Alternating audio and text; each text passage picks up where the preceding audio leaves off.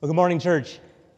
Good morning, and good morning to those of you that have joined us online as well. Grateful to be here with you guys this morning. One more announcement for us. The information will come up on the slide. There are some women's gatherings and an event that's coming up that we want to make sure that you know about Wednesdays. There are two different studies that are happening. One is a Bible study that happens here on our campus in the Children's Center, and then another is a Wednesday night book study, reading through the book. The women are reading through the book, Everything Sad is Untrue. And then there is, on Saturday, October 15th, there is going to be a night of feasting and celebration.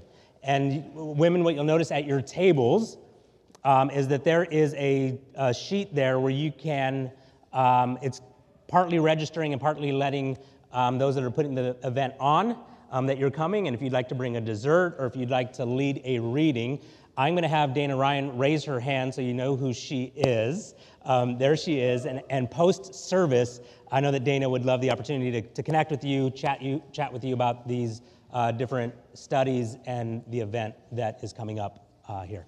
So, all right. Well, we've been in a sermon series that we just started last week called The Table. And the heartbeat behind this series is understanding that when you look over the pages of Scripture, that what you'll discover is that meals are all over the pages of Scripture. We talked about it last week, that it surely seems like God is the original foodie, that God loves a good meal. And it isn't that he just loves a good meal, God loves to share a meal. One of the quotes that we brought up last week was from Tim Chester, where he basically said that God created the world so that we might share a meal with him.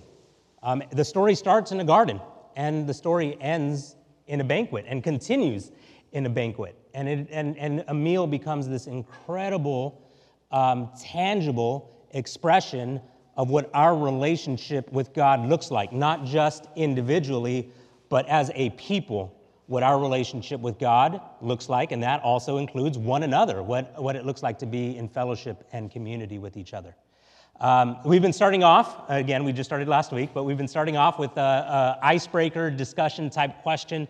That question will come up on the screen. Before you go there, though, those that are watching online, you can actually go to the front page of our website right now, faithsandiego.org, and you will see a Zoom link there.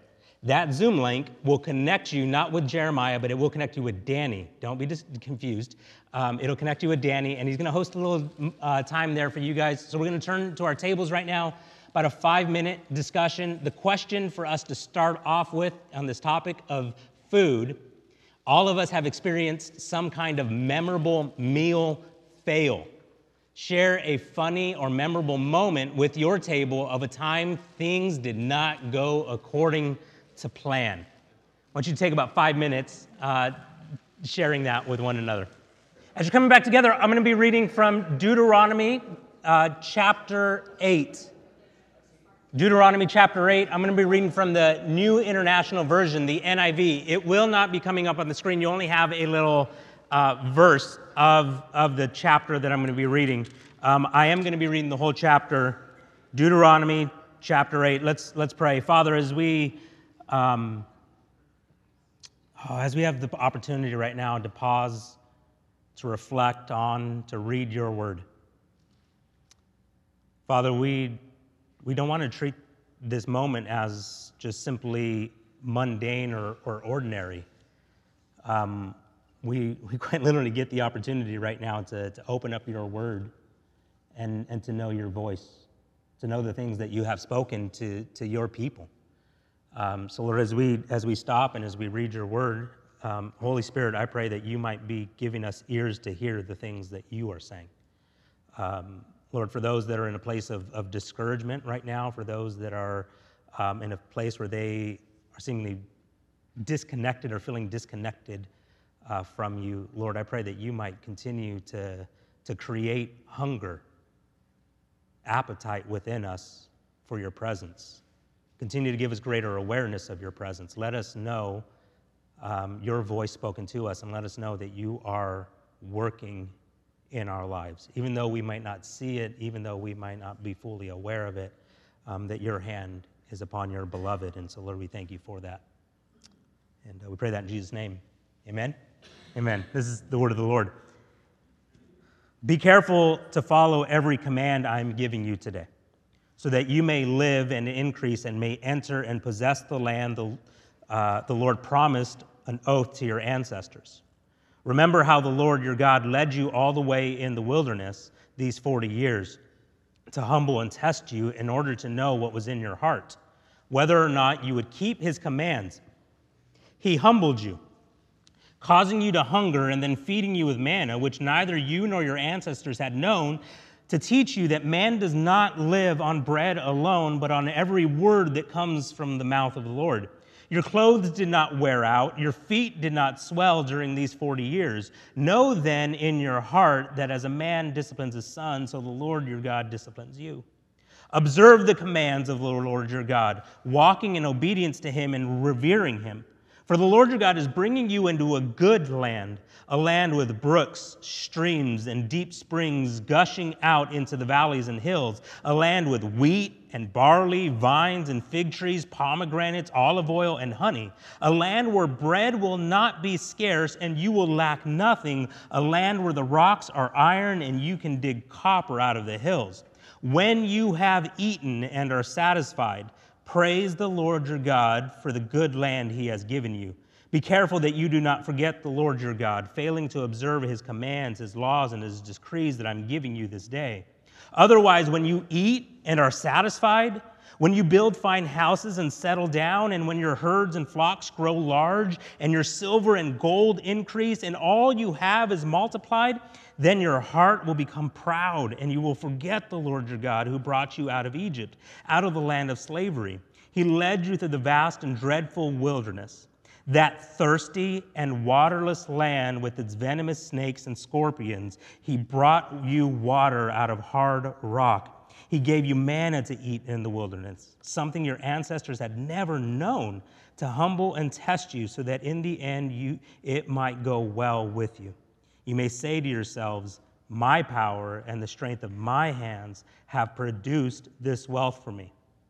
But remember the Lord your God, for it is he who gives you the ability to produce wealth, and so confirms his covenant with which he swore to your ancestors as it is today. If you ever forget the Lord your God and follow other gods and worship and bow down to them, I testify you today that you will surely be destroyed, like the nations that the Lord destroyed before you. So you'll be destroyed for not obeying the Lord your God. I have an ice maker on my refrigerator door. That may seem completely inconsequential to your life, but for as long as I can remember, I have always wanted an ice maker on my refrigerator door. For me, that was the height of luxury. I remember walking into other families' homes and seeing their ice maker on their door, and even with a little bit of fear and trepidation in my heart, like wondering, can I ask them if I can use their ice maker? And even if you guys maybe have experienced this before, you walk into people's houses and you're not quite sure, like, am I allowed to push the crushed button or not? Because if you've ever been in that scenario, you know if you push the crush button, so like the person in the house may go, don't do that, because it'll get stuck on that setting, or we'll never get whole ice again. I remember dishing up ice into my cup and looking at Larissa and celebrating with her. I can't believe that we have an ice maker on our door now. Her response was this: me too. She responded and said, like in my mind as a kid, if you had an ice maker on your refrigerator door, you have arrived. You've made it. Listen, something has overtaken my heart recently, though. My heart has grown more cold than the ice that comes out of my refrigerator door. Just even recently, this past week, I put my cup up to the refrigerator door, and there was just the sound of the gears working. And I don't know what it is about ice inside of your freezer. It's like they're playing a game on us where they're just like talking to one another and saying, hold, hold, drop half an ice just to keep them there. And then all of a sudden, everything falls out and it just comes gushing out of the door. And then ice comes out and ice cubes fall onto my floor, and now I am grumbling. Now I am complaining. This dumb ice maker. Walk into the kitchen sometimes and I see my boys just so nonchalantly putting their cup up to our door, getting ice whenever they want. And I think, you have no idea the luxury that you live in. I longed for this as a kid. And there they are, watching ice cubes fall to the kitchen floor and just walk away, ignoring the ice. I'm not lying. I almost died last night because I slipped on melted ice in the middle of my kitchen. You know those moments like your life flashes completely before your eyes, and I'm grabbing for the stove handle so that way, or the oven handle so I don't crash to the ground. I just was, these kids, they just let ice melt all over the floor. Here's the scenario in Deuteronomy chapter 8. The Lord uses a season of empty stomachs to reveal to the Israelites what's happening in their hearts. They're hungry. There's longing. There's longing that exists within them, and you'll see this cycle begin to take place where they're hungry, they complain, the Lord feeds them. They're tired of the food that the Lord is feeding them. They grumble, they complain, the Lord gives them quail. They're thirsty, and they grumble and complain, life would be better if we were back under Egyptian rule. And the Lord gives them water to drink. All along, this is what he's revealing to them.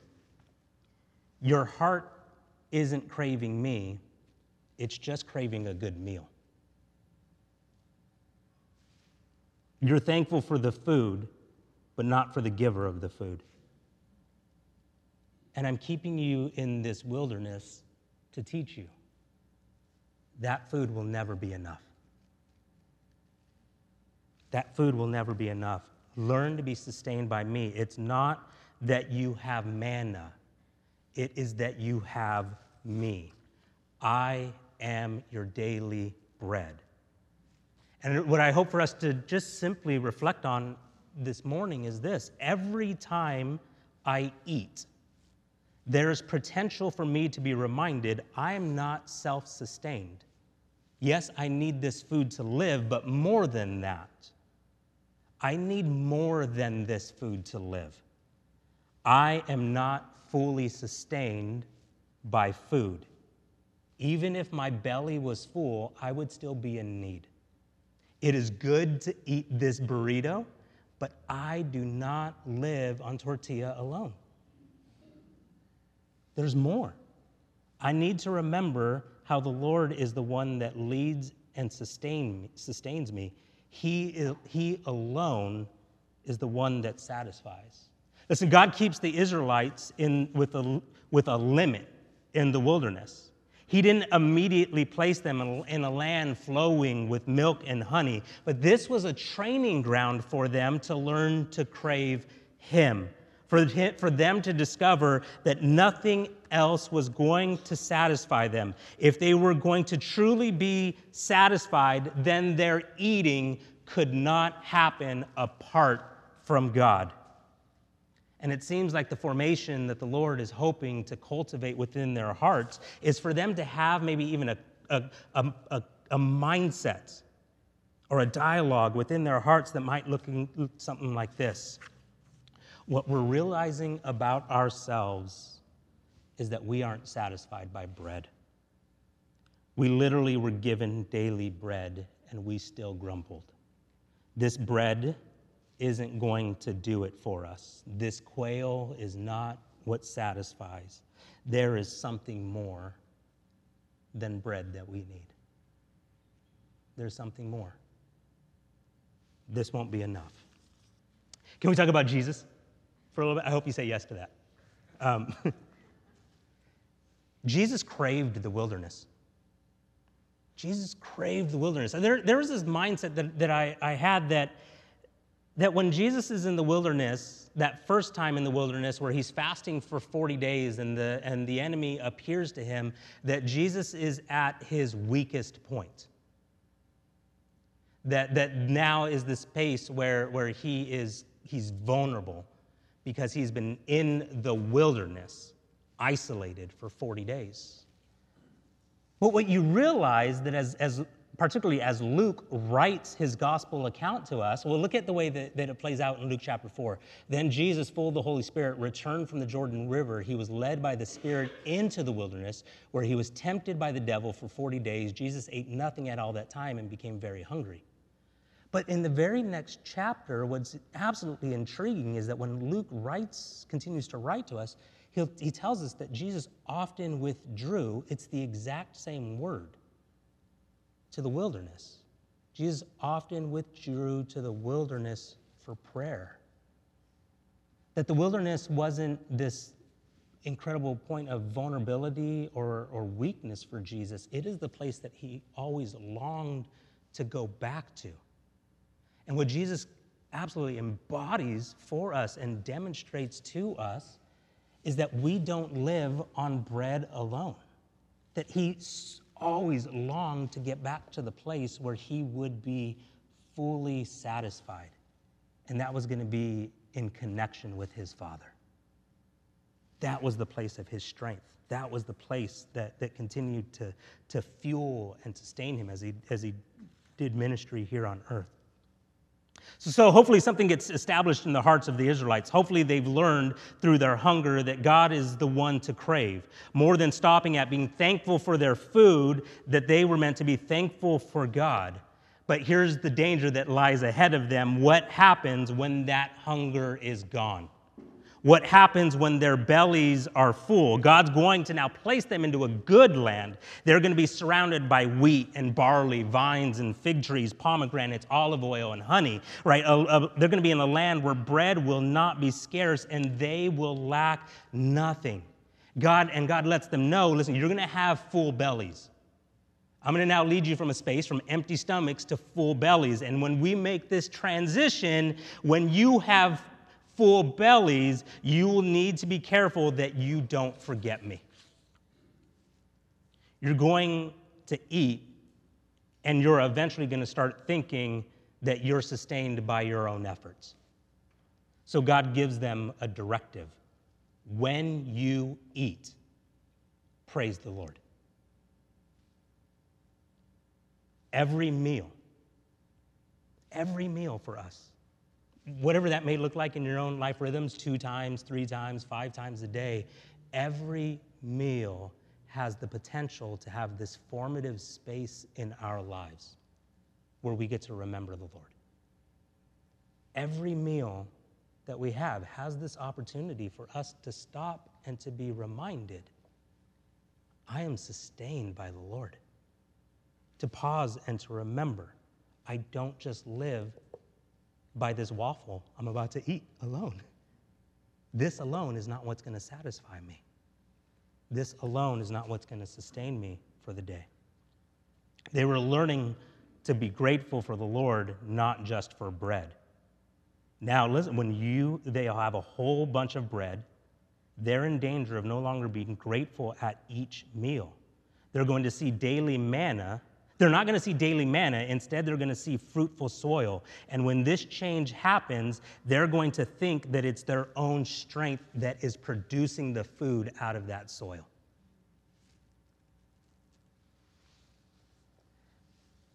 And listen, I think that what we run into in our own space is, it used to be that you would go down to the other part of town, and you would literally interact with a guy named Vaughn, Ralph, and Joe to trade for your food, right? And you would be there in this setting where you would see the miracle of food being produced. And now we have this level of disconnect with where we live, where we can walk into a store and everything's nice and organized for us. We can put things into a basket, and then we have the perception that my money equals food. And now we're in this vulnerable space where we don't realize that there is this incredible network of food production that's happening all around us. People that are harvesting the food, people that are shipping the food, people that are stocking the food, and not stopping to realize in those spaces, the Lord is the one that's behind this. He's the one that is sustaining us. Listen to the way that Jesus' brother James says it. So don't be misled, my dear brothers and sisters. Whatever is good and perfect is a gift coming down from us, to us from God our Father, who created all the lights in the heavens. That every meal has this opportunity to remind us this good thing that you are partaking of. This is a gift from the Lord. He's the one that is providing for you. Friends, I used to be grateful for my ice maker. And this change has happened in my heart. Now I think I deserve ice on demand. And we're all susceptible to that little shift happening within us. We're all susceptible to this place where we move from seeing creation as a gift to creation as a possession. And every meal that we partake of allows us to be reminded, this is not a possession, this is a gift. And I can be grateful for it. And I can be reminded, the Lord is the one that satisfies. And I am grateful that He's the one that is sustaining me. Gratitude helps me to remember I am sustained by the Lord. This bread will never be enough. But I do see this bread in its proper context. This bread is the tangible expression of God's love made delicious. You are sustaining me through this bread, Lord. And so this week in your table groups, you're going to see this simple spiritual practice, this spiritual discipline called gratitude. And there are some printouts that are around your table for those of you that would like the printout to have with your table groups this week or for you to reflect on. It's also on the front page of our website. I only printed 2 of them. So on the front page of our website, you'll see faithsandiego.org. On the resources tab, you'll see Resource Guide Week 2, and it'll allow you just to reflect on what does it look like to enter into the practice of gratitude this week. Again, let me ask the question, can we talk about Jesus? Yes? Always? Good. Thank you. Let's look to Jesus. Jesus broke bread and He gave thanks. The author and sustainer of life gave thanks. I came across this little reflection this week. When our master took 7 loaves and a few little fishes and fed 4,000, He gave thanks. When He broke 5 loaves and 2 fishes and fed 5,000, He gave thanks. When Christ bowed His head at the Last Supper with the disciples, He gave thanks. When He asked to have dinner with the disciples on the road to Emmaus, He gave thanks. And so it is no wonder that Christ was able to give thanks for the provision of the Father in the midst of his suffering. It was a habit for him. It was what he lived out. So on the very night that he was betrayed, what did he do? What was his action? He grabbed the bread, knowing that it was representing his very betrayal and his body being broken, and this is what he does. Thank you. Thank you. We're going to take a moment around our tables, and we're going to enter into communion. And then after you have opportunity to have communion with one another, I'll gather us back together. But here's the verse. It'll come up on the screen. I believe that I put 1 Corinthians 11 before this slide there. It says, the Lord Jesus, on the night he was betrayed, he took bread, and when he had given thanks, he broke it and said, this is my body, which is for you. Do this in remembrance of me. Jesus absolutely demonstrates to us every meal, even your very last meal, can be this opportunity, this space that is jam-packed with potential for you to remember the Lord and his goodness extended to you. Would you turn to the table around you, and maybe you could pick someone at the table to read 1 Corinthians chapter 11. If you go to that next slide, you'll see the direction there on it. 1 Corinthians chapter 11.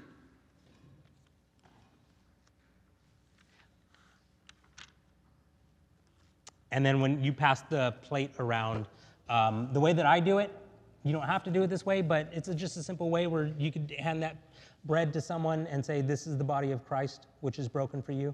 And then as they dip, you can speak this blessing over them, the blood of Jesus, which was shed for the forgiveness of sins. Would you take a moment around your tables and give thanks as you do so? Well, as we gather back together, there'll be some discussion questions that I'm going to bring up onto the team will bring up onto the screen right now. For those of you that are watching online, we'll also have that go full screen there. And let me, by the way, as those questions come up, let me also remind you that as we have opportunity to discuss around the table with one another, that if you would prefer to just sit back and enjoy the dialogue that's happening around the table, absolutely take that posture. In no way do we want you to feel like that as we have table discussion, that this is something that you have to do. One of the big reasons is that we've taken on this format of being able to sit around tables with one another is that it just simply gives us the ability to be in each other's presence, to share one another's company, be able to see each other's faces, maybe just even know one each other's names. So again, if you'd like just to sit and not have to share, definitely take that posture on. But we'll now just go to a time of closing conversation and questions, and you can lead around your table as you'd like. Let's enter into that dialogue with one another.